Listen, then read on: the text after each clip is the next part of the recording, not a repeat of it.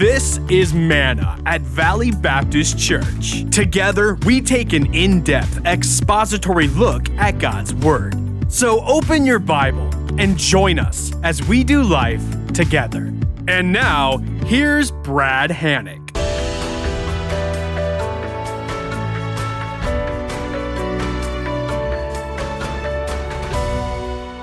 Fellow students, if you would open to Numbers 16. Numbers 16, we'll continue our lesson in reviewing the history of the children of Israel in the wilderness. Remember, the book of Numbers covers about 4 decades, from about 1446 to about 1440, and almost all of it takes place in the desert of the Sinai Peninsula. 40 years worth, and it's a history that's written for our instruction, but most of the time it records the failures of Israel to obey the Lord, and as a result, the consequences that followed that. And it's pretty contemporary with us today. Have you ever read a news article, and I'm sure you do on a routine basis, or watched a news feed either on the internet or television or however you do it, and you watch it and you listen to it and you say something like, "I can't believe anybody would be dumb enough to do that," right? That's about every day, right? Every 24 hours at least you say, "I can't believe that." Today we're going to review an event. It's a sentinel event in Israel's history that reads like that news report. It's so important that 1,400 years later, Jude, the half-brother of Jesus, mentions it in his letter. Jude is writing about false teachers. It's just a little one-chapter book just before Revelation, and in verse 11 he mentions the rebellion of Korah against God's appointed authority, and he mentions it as a warning to avoid. So if you mention something 1,400 years after it occurred, it must have been pretty important. Let's pick up the narrative, if you'd be so kind, Numbers 16, verse 1. Now Korah, the son of Izhar, the son of Kohath, the son of Levi, with Dathan and Abiram, the sons of Eliab, and On, the son of Peleth, sons of Reuben, took action. Verse 2, and they rose up before Moses together with some of the sons of Israel, 250 leaders of the congregation, chosen in the assembly, men of renown. They assembled together against Moses and Aaron and said to them, "You have gone far enough, for all the congregation are holy, every one of them, and the Lord is in their midst. So why do you exalt yourselves above the assembly of the Lord?" Here's the principle.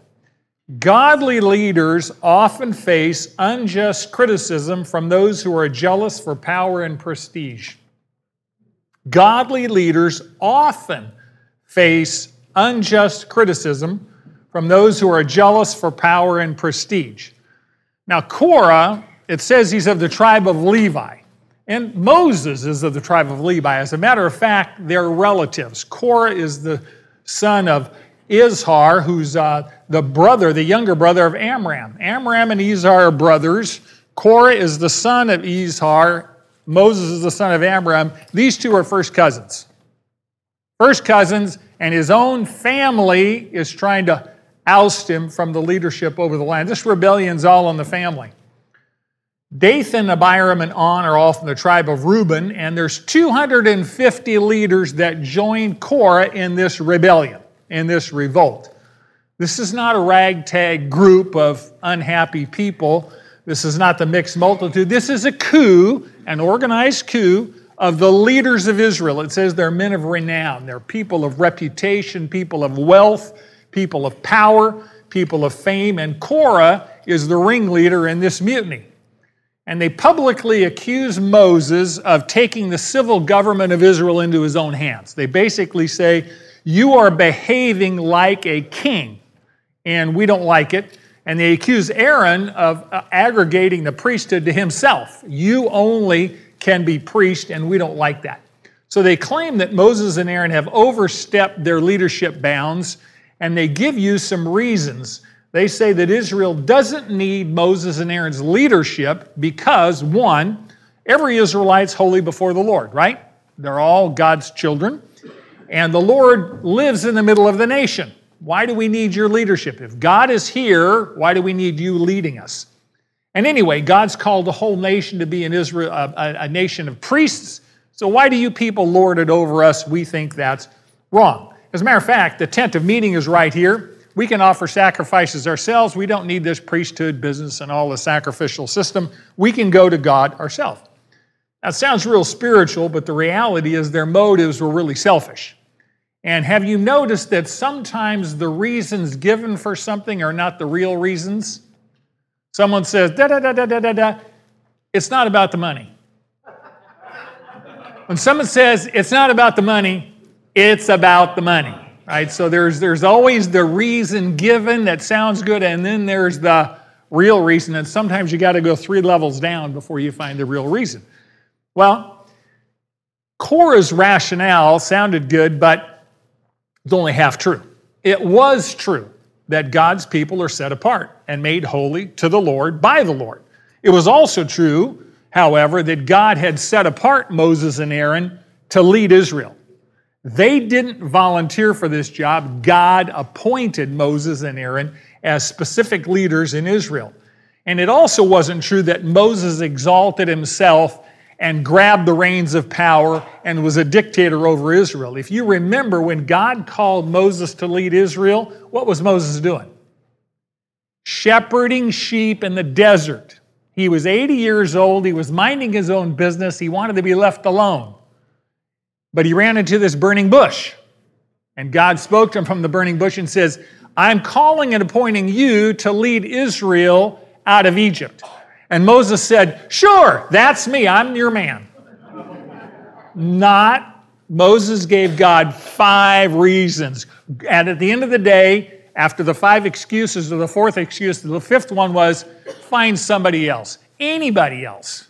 Surely you can find somebody better than me. Moses didn't want the job. Korah knew Moses didn't want the job. They were cousins, for heaven's sakes. What's fascinating to me is a few weeks ago we looked at the rebellion of another set of family members. Who was that? Sister Miriam and older brother Aaron, right? 2-3 weeks ago we took a look at that rebellion. Well, this sounds a lot like them. If you recall, Miriam and Aaron began kind of a gossip campaign against Moses' leadership, and in Numbers 12 they said, has the Lord spoken only through Moses? Has he not spoken through us as well? The notion here being, Moses, you should not be Israel's ultimate leader. We think we should share the leadership. Kind of like a triumvirate. The 3 of us can do this. But their real motive was they were unhappy with the fact that Moses had more authority than they did. They were unhappy with the fact that God appointed Moses as the ultimate leader, and they had a role, but they were unhappy with where God had put him. They wanted greater status. And of course, as you recall, God took a rather dim view of that. Miriam wound up with leprosy until Moses interceded for her and the Lord healed her. So Korah and his company haven't learned from Miriam and Aaron.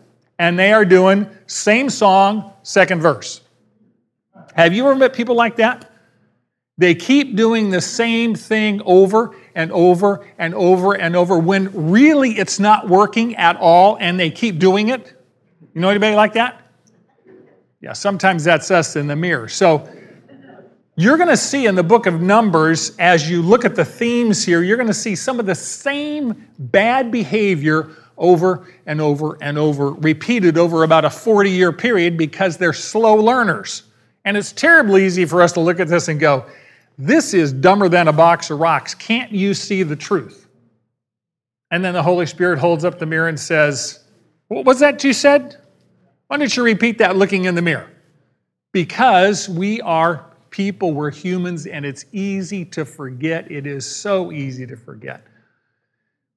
Every leader is going to be criticized. And by the way, you could put a word in there, every parent will be criticized. Every aunt, uncle, grandparent will be criticized. That's the nature of the beast. We all get criticism. So Warren Wiersbe gives us a couple of 3 points to be taking into account when you encounter criticism. Number 1, don't be surprised when you're criticized. Kind of basic, right? Don't be surprised. It's one of Satan's favorite tools to create discouragement. Criticism. Number 2, not all criticism is bad. A.W. Tozer said, if the critic is right, then they've helped you. If the critic is wrong, then you can help them. I didn't write that. I think it's pretty good. Number 3, praise can be as harmful as criticism. Praise can be as harmful as criticism. Here's why. If you are strongly encouraged by praise, you will likely be devastated by criticism. If praise puts gas in your tank and that's what you live for, then you will die when someone criticizes you. Ultimately, it's the opinion of the Lord that matters, not the opinion of man, as Pastor Roger was preaching this morning.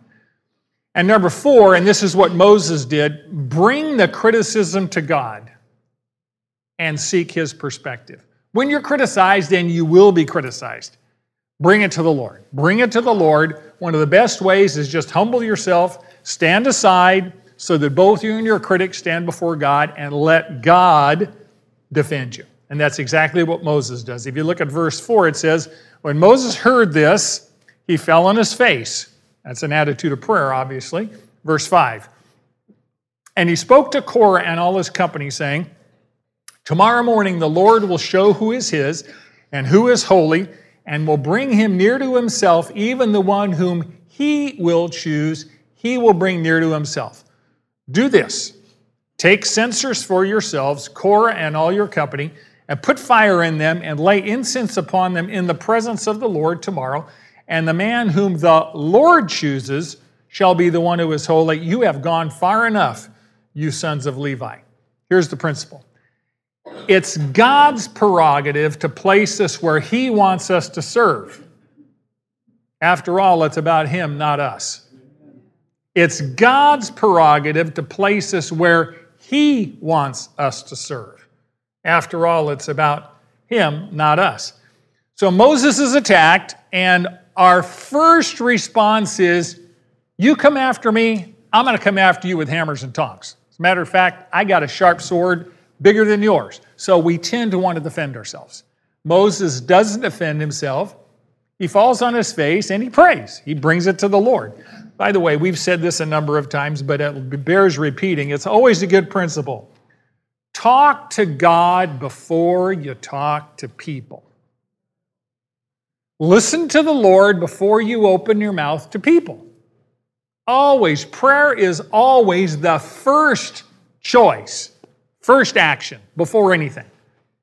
God knows what they need, God knows what you need, and God knows what He's going to do in that circumstance. So Moses is illustrating a very basic principle. James 1:5 says, but if any of you lacks wisdom, which would be all of us, right? Let them ask of God, who gives to all generously and without reproach, and it will be given to him. God is generous with wisdom, but it requires humility on our part to ask for it. So Moses doesn't defend himself. He asks for wisdom, and God tells him what to do next, because when Moses gets up off his face, he says, Korah, get ready. Tomorrow morning there's going to be a meeting between you and me and God will chair that meeting. It's interesting. The prophet Amos told the children of Israel, prepare to meet your God. Now, I don't know about you, but that makes me pucker up a little bit. When a prophet's in your face and says, you prepare to meet your God, Moses is telling these folks, in less than 24 hours, you and I are going to have a face-to-face with God, and He will judge who's who and what's what and what is and what isn't. God is very gracious here to Korah because He gives them 24 hours to consider their ways, right? Anytime God gives us time to repent, that's grace. That is sheer grace. You know, I thought about this. I'm not smart to think of this. This had to be the Holy Spirit who put this in my mind. But one of God's greatest gifts to us is when we ask Him for something. We say, oh God, please do, and we hear nothing. Heaven is silent. One of the reasons it may be silent, God may be giving us time to reevaluate that request. Was that really a wise thing to ask for? Maybe I need to rethink that. Maybe I need to ask for something that would be more in alignment with the will of God instead of my will. So God gives them 24 hours to think about it before they're going to meet with him. And God tells Moses, tomorrow morning, I'm going to reveal my choice. I will draw near to me who I want to draw near to me, because the nation of Israel is not a democracy. You don't get to vote. This particular form of government is a theocracy, and the ancient name for God is theos, Theos. So a theocracy is literally rule by God. And of course, we look at these forms of government and we think everybody should be a democracy. You should be able to politic and vote and pull votes together and get elected to positions. Yeah, for human government, but Israel was under a theocracy and God was the king. Notice the focus of Moses. In verse 5 and verse 7, he uses the word Lord, he, and his 7 times. He says, the man who the Lord chooses, the Lord will show who is his and who is holy, and he will bring near to himself, even the one whom he will choose, he will bring near to himself. The man whom the Lord chooses shall be the one who is holy. But you find that interesting that Moses is radically God-centered, that God is going to be the one to make this decision because it's his nation, it's his planet, and we're his people. It's interesting that there is no mention made that what will happen to the people whom God does not choose to bring close to himself. If I was Korah, I'd be kind of a little nervous about that, right? God's going to choose who he's going to choose, but it doesn't say what will happen if God doesn't choose you, because this is an obvious rebellion against God's will. You know, some years ago, some of you were with us, but we toured Israel in 2015, and we visited the Garden Tomb, where Jesus rose from the dead. And as you can imagine, it's a very, very popular place to be, and the lines are long, really long. There's a lot of people waiting in line to get to the tomb. So we were inching closer to the tomb to look in and take pictures, and there was another group of Christian pilgrims that just cut in front of us. Not only in front of us, they cut in front of half a dozen groups and literally elbowed their way to the front of the line to see the tomb first. I wonder what they'd have done if Jesus had been sitting in the tomb waiting for them. You wanted to be first, huh? See, Korah and his friends are like that. They're trying to elbow Moses and Aaron out of the way. They want to get to the head of the line. They really thought that they could overthrow the constitution that God had put in place. Moses makes it very clear that God puts people in positions that he chooses and places them where he wants them to be and sets apart to serve him those whom he chooses. And he calls that holy. Holy literally means to be separate or to be apart from. We say that God is holy in the sense that he is separate from his creation. He's other than his creation. God is different than his creation. He's unlike anything else that he created because he's the creator. Holy has the sense of perfection, of moral purity and blamelessness. And God says, you are my people, and I'm calling you to be holy because I am holy. I want you to be like me. And for us as humans, to be holy means to be 2 things. 1, set apart from sin, and separated to God. So separate from sin, separated to God. And none of us can be made holy in our own strength. Only as we humbly submit ourselves to the Lord will his power transform us. Korah is not submitting to the Lord. Korah is rebelling against God. And as we know, God always judges pride. So God tells Moses, you're going to meet with me tomorrow morning. Here's how I want you to prep for that. Korah and his company were supposed to come, all 250 of them, to the door of the tent of meeting. That's where God and Moses met. And they were to take censers. They were to add hot coals and lay incense on top of the coals. Now, let me try and explain this. A censer is like a portable fire pan. It's probably 4, 5, 6 inches around. It could be a bowl, a half bowl, or it could be almost like a little shovel with edges on it. But it was designed, it was made out of brass, and you put a coal from the altar of burnt offering in that. One coal, or two, but anyway, it was this little fire pan. And then you put sprinkled incense on top. Incense was made of dried, powdered, aromatic herbs. So you had these herbs like frankincense and myrrh and balsam and cloves, and you dried them and you ground them. You made them fine powder. They were very aromatic. They had a very wonderful smell. And you would take that censer, you had a hot coal in it, and you would take these dried powdered herbs and you'd sprinkle them on top of this hot coal, and you would get this incense cloud. I don't know if you've ever been to a more sacramental service like Orthodox or Roman Catholic Mass. Many times you'll see the incense censer, in that case it's a ball and they swing it and the incense goes around. This is kind of the same kind of a thing. You're creating this cloud of very sweet smelling incense in the air. And in the Bible, this incense always represented prayers because incense ascended and our prayers are to ascend. So that's the word picture. Anytime in Scripture you see burning incense or a cloud of incense, it represents the prayers of God's people.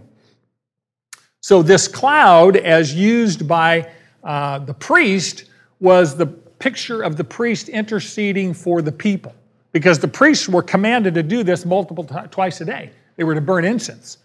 And it was a picture of their praying, their interceding for God's people. So it's a picture of intercessory prayer. And God is saying to Korah and his company, I want you to bring the censers. I want you to come. In essence, I want you to be in an attitude of prayer when we meet tomorrow. Now, that would be pretty prudent. If you were going to meet with God tomorrow, I suspect our prayer lives would improve dramatically in the next 24 hours, right?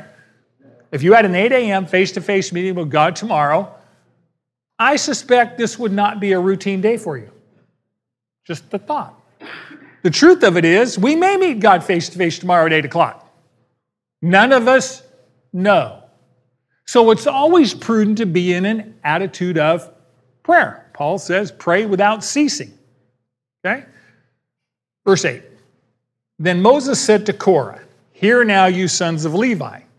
Is it not enough for you that the God of Israel has separated you from the rest of the congregation of Israel to bring you near to himself, to do the service of the tabernacle of the Lord, and to stand before the congregation and minister to them, and that he has brought you near, Korah, and all your brothers, sons of Levi, with you? And are you seeking for the priesthood also? Therefore, here's the diagnosis. You and all your company are gathered together against the Lord, but as for Aaron, who is he that you grumble against him? Here's the principle.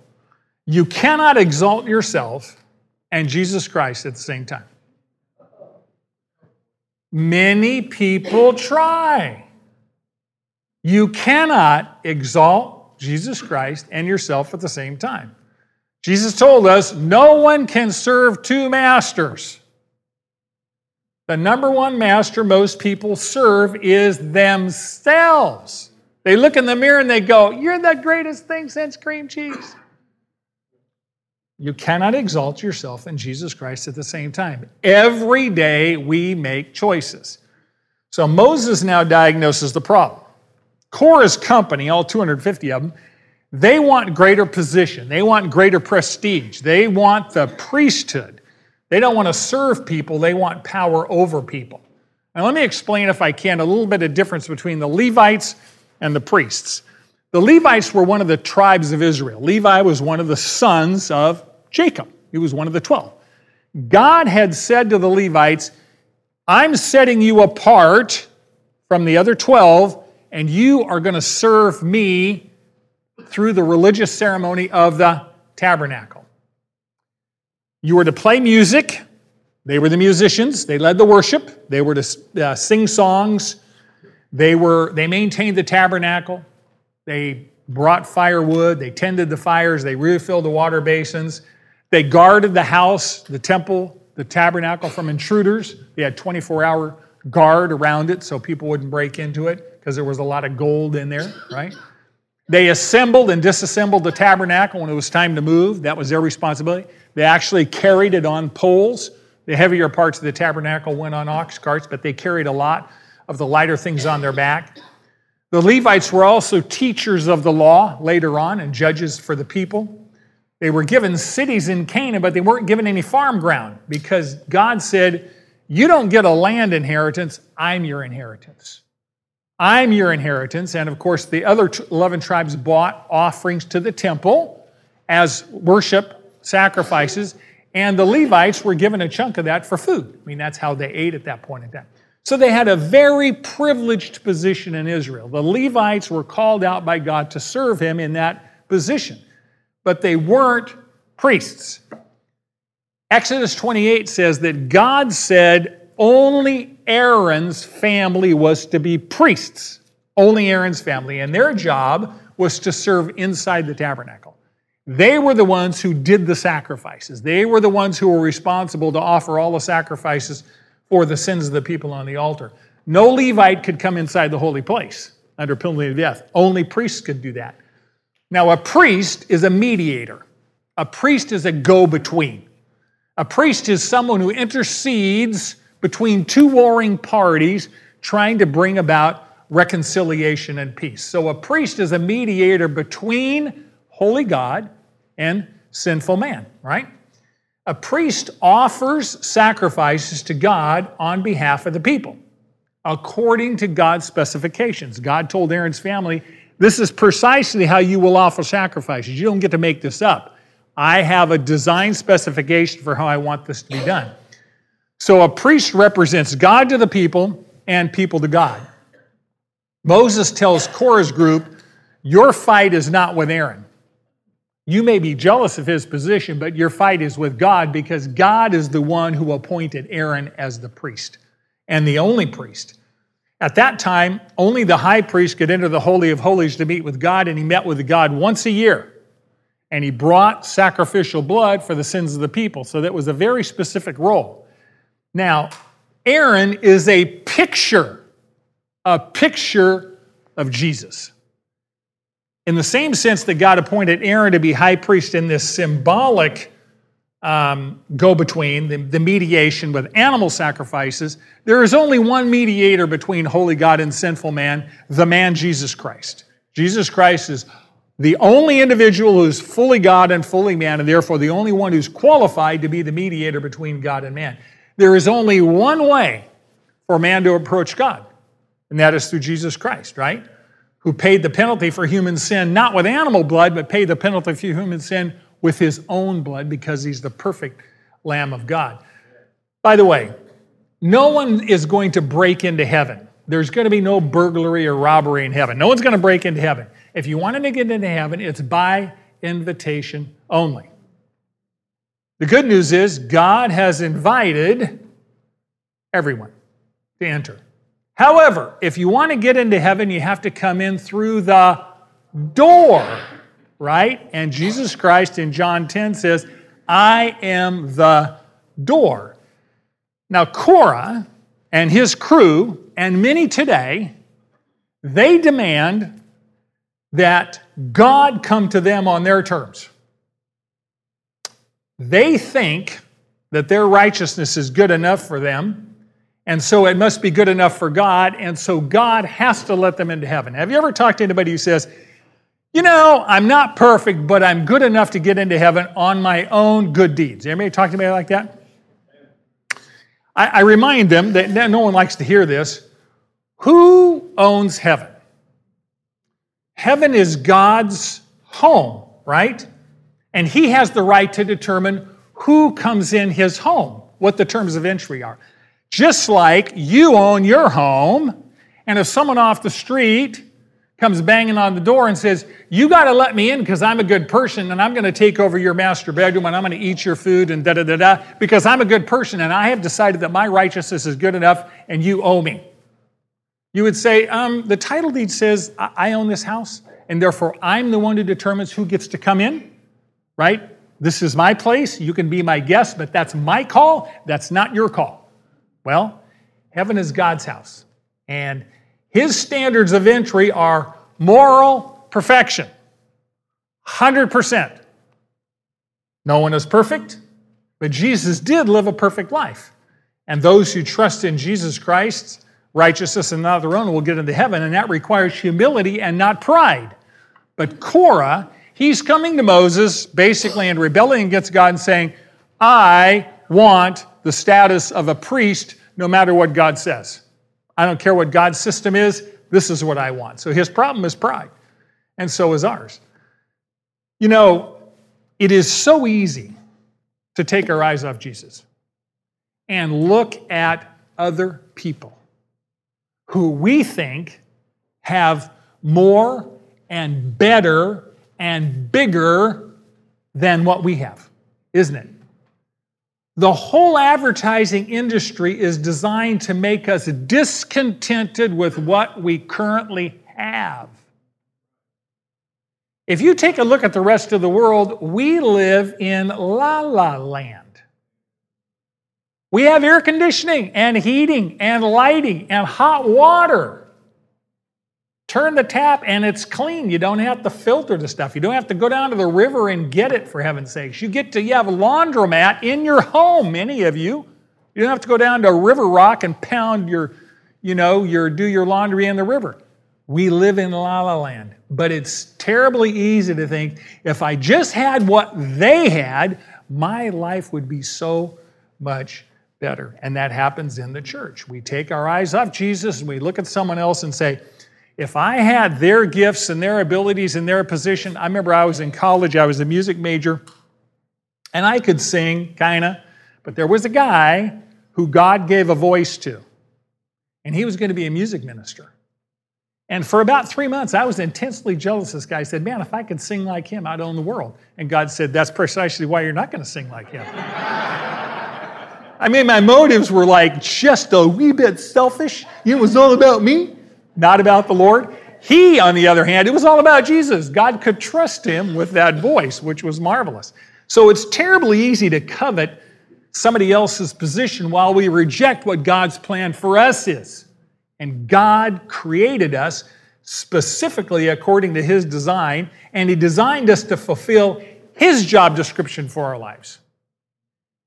God describes people as clay, and he is the potter. Isaiah 64:8 says, but now, O Lord, you are our Father, we are the clay, and you are potter, and all of us are the work of your hand. Anytime someone says, I'm a self-made man, you're talking to someone who's delusional. Ephesians 2:10 says, for we are his workmanship, created in Christ Jesus, so that we could sit on the chase lounge. No, it says created in Christ Jesus for good works, which God prepared beforehand so we could walk in them. God shapes us like a potter does the clay in order to make a vessel that will fulfill his purposes. See, God not only made us according to his divine specifications, he already wrote out our job description.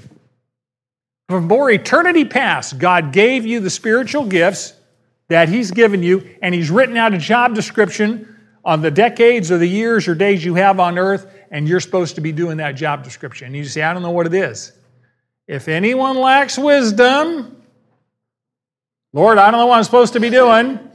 Ask. He will show you, right? There's lots and lots and lots and lots and lots of needs in the world that Jesus Christ has for us to do. Most of us need to get off our blessed assurance and get some spiritual exercise. We need that, right? So when we reject God's plan for us, when we covet what God gave to somebody else, we are the clay telling the potter that he doesn't know what he's doing. We're supposed to use the gifts he's given us to serve him for his glory, not our glory. Verse 12. Then Moses sent a summons to Dathan and Abiram, the sons of Eliab, but they said, we will not come up. And here they tell him why. Is it not enough that you have brought us up out of a land flowing with milk and honey to have us die in the wilderness, but you would also lord it over us? Indeed, you have not brought us into a land flowing with milk and honey, nor have you given us an inheritance of field and vineyards. Would you put out the eyes of these men? We will not come up. Verse 19. Thus Korah assembled all the congregation against them at the doorway of the tent of meeting. You can underline this next one. And the glory of the Lord appeared to all the congregation.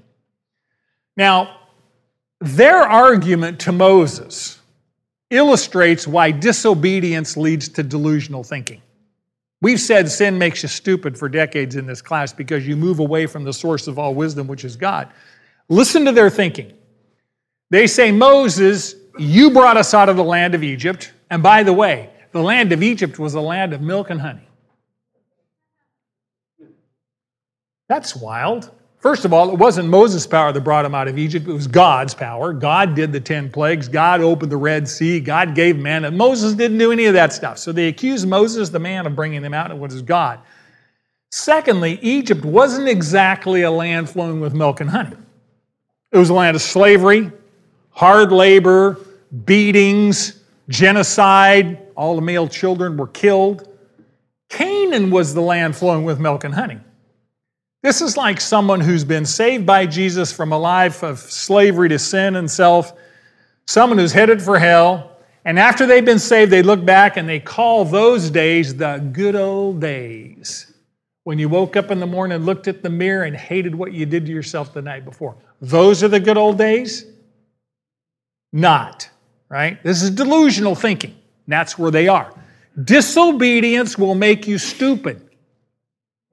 Understand that. It will, because you're moving away from God. Next thing they do is they accuse Moses of being a dictator. You're lording it over us, and you led us into the wilderness just to kill us. And here's the capper. They say, the reason we haven't gotten our fields and vineyards is because you have failed to give them to us. Didn't we, last week, didn't we just look at how they came right to the border of Canaan? God told them to go in and take it. Moses, Aaron, Joshua, Caleb says, we can take it. And what did they choose to do? They said, the giants are too big. We're not going in. We're going back to Egypt. So they refused to go into Canaan, where all the vineyards and fields were. They chose to go back to Egypt, and now they blame Moses because they don't have it. The truth is, they rejected it. This reminds me of someone who is promised a present at Christmas. They get the present at Christmas. They open it up, they look at it, they throw it in the trash, and then they accuse the person who gave it to them of not giving them the gift. Right? Doesn't make any sense. Ever notice that when people mess up, they tend to blame somebody else? It's not my fault. I don't have what I want. I didn't get what I want. It's not my fault, it's your fault, even though your disobedience is the reason why you don't have it. And then they say, would you put out the eyes of these men? They're basically saying, would you pull the wool over the eyes of your followers? You've been deceiving them and deluding them that you're a good guy. You're really a dictator, and we're tired of this. Of course, Moses tells God he's innocent of any wrongdoing, and the next thing we find out that Korah has incited the entire nation into rebellion, and next morning there's not 250 people who are at the tent of meeting. You have about 2 million of them that are all allied with Korah against Moses and Aaron. And once again, the odds seem to be really stacked against Moses and Aaron, and once again, who shows up? God shows up in the glory cloud. You would think after a number of times of this, you might say, you know, when God shows up, and we've been rebelling, it's not going to be a good outcome, right? It's like your mom says, wait till your father comes home. And when your father comes home and mom talks to him in the driveway before he comes in the house, it ain't going to be good, especially when he takes his belt off before he gets in the house, right? I mean, come on. You would look and say, hold it, we've been here before. We just rejected God's will at Kadesh Barnea, chose not to go in the land. Miriam and Aaron rebelled. That didn't work out really well. Last time we whined about manna, that didn't work really well. We got quail and killed us, right? We're slow learners. We're in the slow class spiritually, the remedial program here. So God shows up. Verse 20. Not good. Then the Lord spoke to Moses and Aaron, saying, separate yourselves from among this congregation, that I may consume them instantly. But they fell on their faces and said, "O God, God of the spirits of all flesh, when one man sins, will you be angry with the entire congregation?" Then the Lord spoke to Moses, saying, "Speak to the congregation, saying, get back from around the dwellings of Korah, Dathan, and Abiram." Then Moses arose and went to Dathan and Abiram with the elders of Israel following him. And he spoke to the congregation, saying, "Depart now from the tents of these wicked men, and touch nothing that belongs to them, or you will be swept away in all their sin." So they got back from around the dwellings of Korah, Dathan, and Abiram, and Dathan and Abiram came out and stood at the doorway of their tents, along with their wives and their sons and their little ones. Verse 28, Moses said, "By this shall you know that the Lord has sent me to do these deeds, for this is not my doing. If these men die the death of all men, or if they suffer the fate of all men, then the Lord has not sent me. But if the Lord brings about an entirely new thing, and the ground opens its mouth and swallows them up with all that is theirs, and they descend alive into Sheol, then you will understand that these men have spurned the Lord." Here's the principle. When you walk with God, you will have to walk away from people who refuse to walk with God. When you walk with God, you will have to walk away from people who refuse to walk with God. You are called going in a different direction. Many people are double-minded. They want to walk with God, but they want to walk with people that don't walk with God. No one can serve two masters. You're either going to walk one direction, you're going to walk another direction. You can't walk both of them at the same time. So God threatens to wipe out the entire nation. And Moses and Aaron fall on their face and they intercede for them. They intercede for the people who want to replace them. They say, "God, don't destroy the entire nation based on the sins of one person." Of course, Moses and Aaron are acting like Jesus. He said, instead of praying for your friends, he says, pray for your enemies.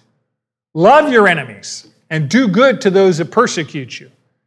Now, if someone wanted to replace me and they were ready to take me out, it would take the Holy Spirit of God to put that prayer in my mouth. And Moses and Aaron are praying for the people who want them dead. That's like Jesus, who said, "Father, forgive them. They don't know what they're doing."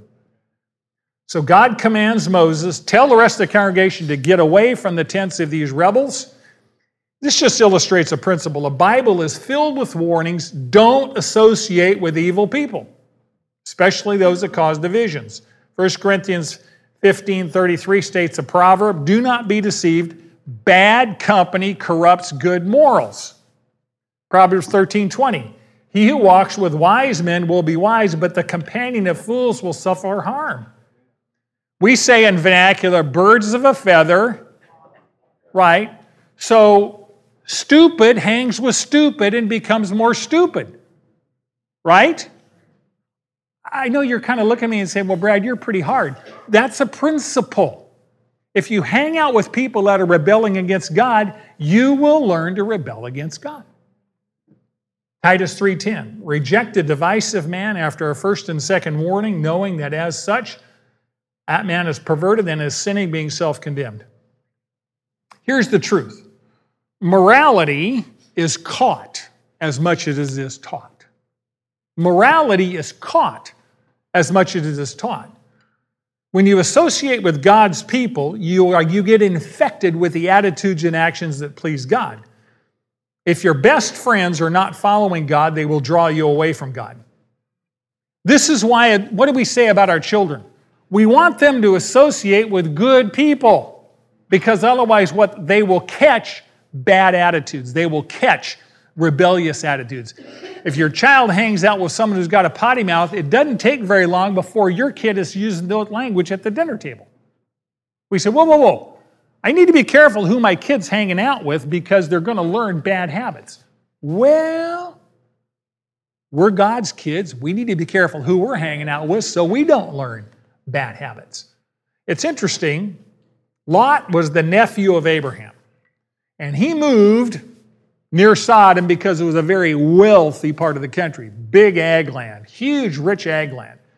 And it says he moved to the edge of Sodom, then he moved into Sodom, then he became a council member in the city of Sodom. This is a very wicked city. So God's going to destroy Sodom, and he sends angels to tell Lot, get out of Dodge. Get out of Dodge. I'm going to destroy this place. And Lot makes all these excuses why he should not have to leave. God's telling you, I'm going to destroy the city, and you're telling the angels, I need to stick around. What's wrong with this picture, right? We have some friends, matter of fact, Doug and Holly Colhane, among other friends, who a couple years ago when the fires were hitting up in the Sacramento area, they got 10-minute warning. Pack your bags out of Dodge. Now, when the fire department comes down, they have a bullhorn in their front of your house saying, you got 10 minutes to leave because the fire's right over the rise and you can see it. And you say, I think I want to stay. We're in the middle of dinner. Let me finish dinner and then we'll leave. You would say, not bright. The fire's going to burn you to a crisp. You have 10 minutes, get out of Dodge. Lot is so infected with Sodom because he's been there so long, it says the angels have to drag him out of the city. Wow, that's associating with people you shouldn't be associating with. So Moses goes and talks to Dathan and Abiram, and here's a bit of good news. It says the elders that God appointed Moses to help, remember he gave him the Spirit a couple weeks ago? They went with him. So he had at least 70 leaders who were with him. Then Moses tells the nation God's going to vindicate those he has chosen and judge the one he hasn't. And the way that Israel will know that God is talking to Moses is the way these people will die.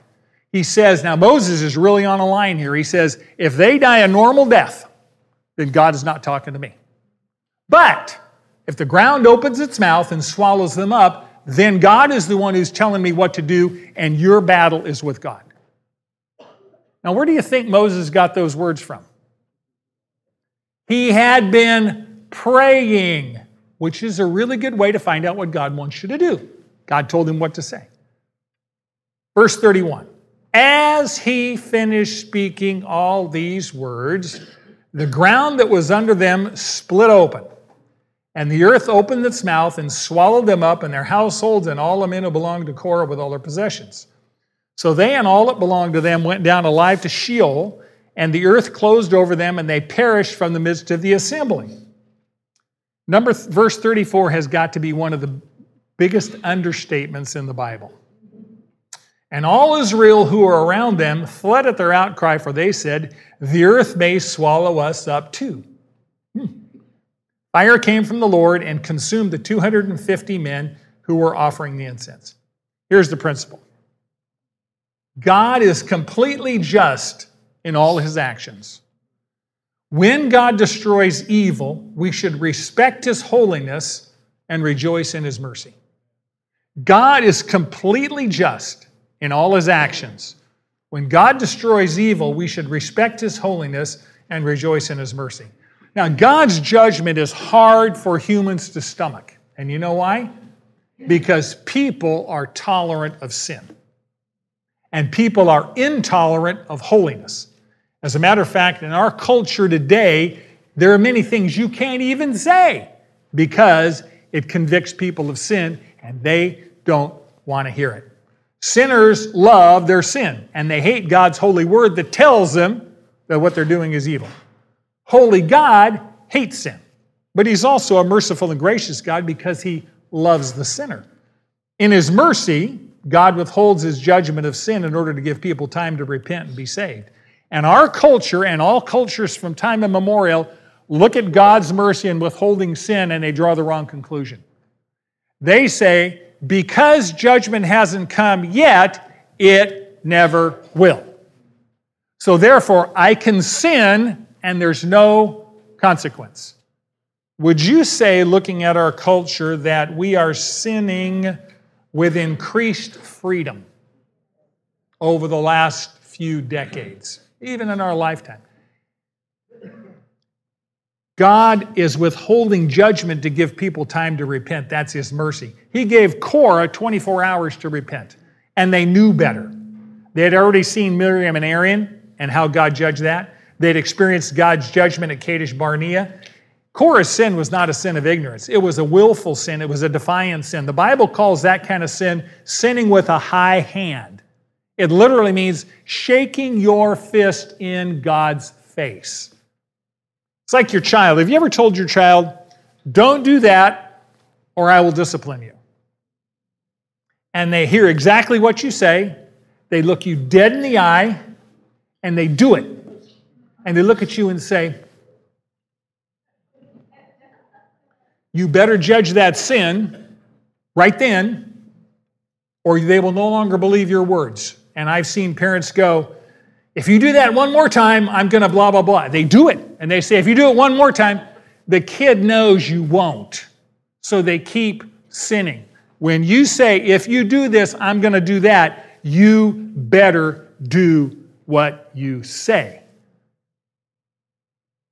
So God is merciful and patient, but there are times when He judges sin immediately. And this is one time when God says, you are sinning with your fist in my face, you are rebelling, you are trying to overthrow my leadership, and you know better, you're a Levite. You're in a position of privilege, you have knowledge, I'm going to judge this.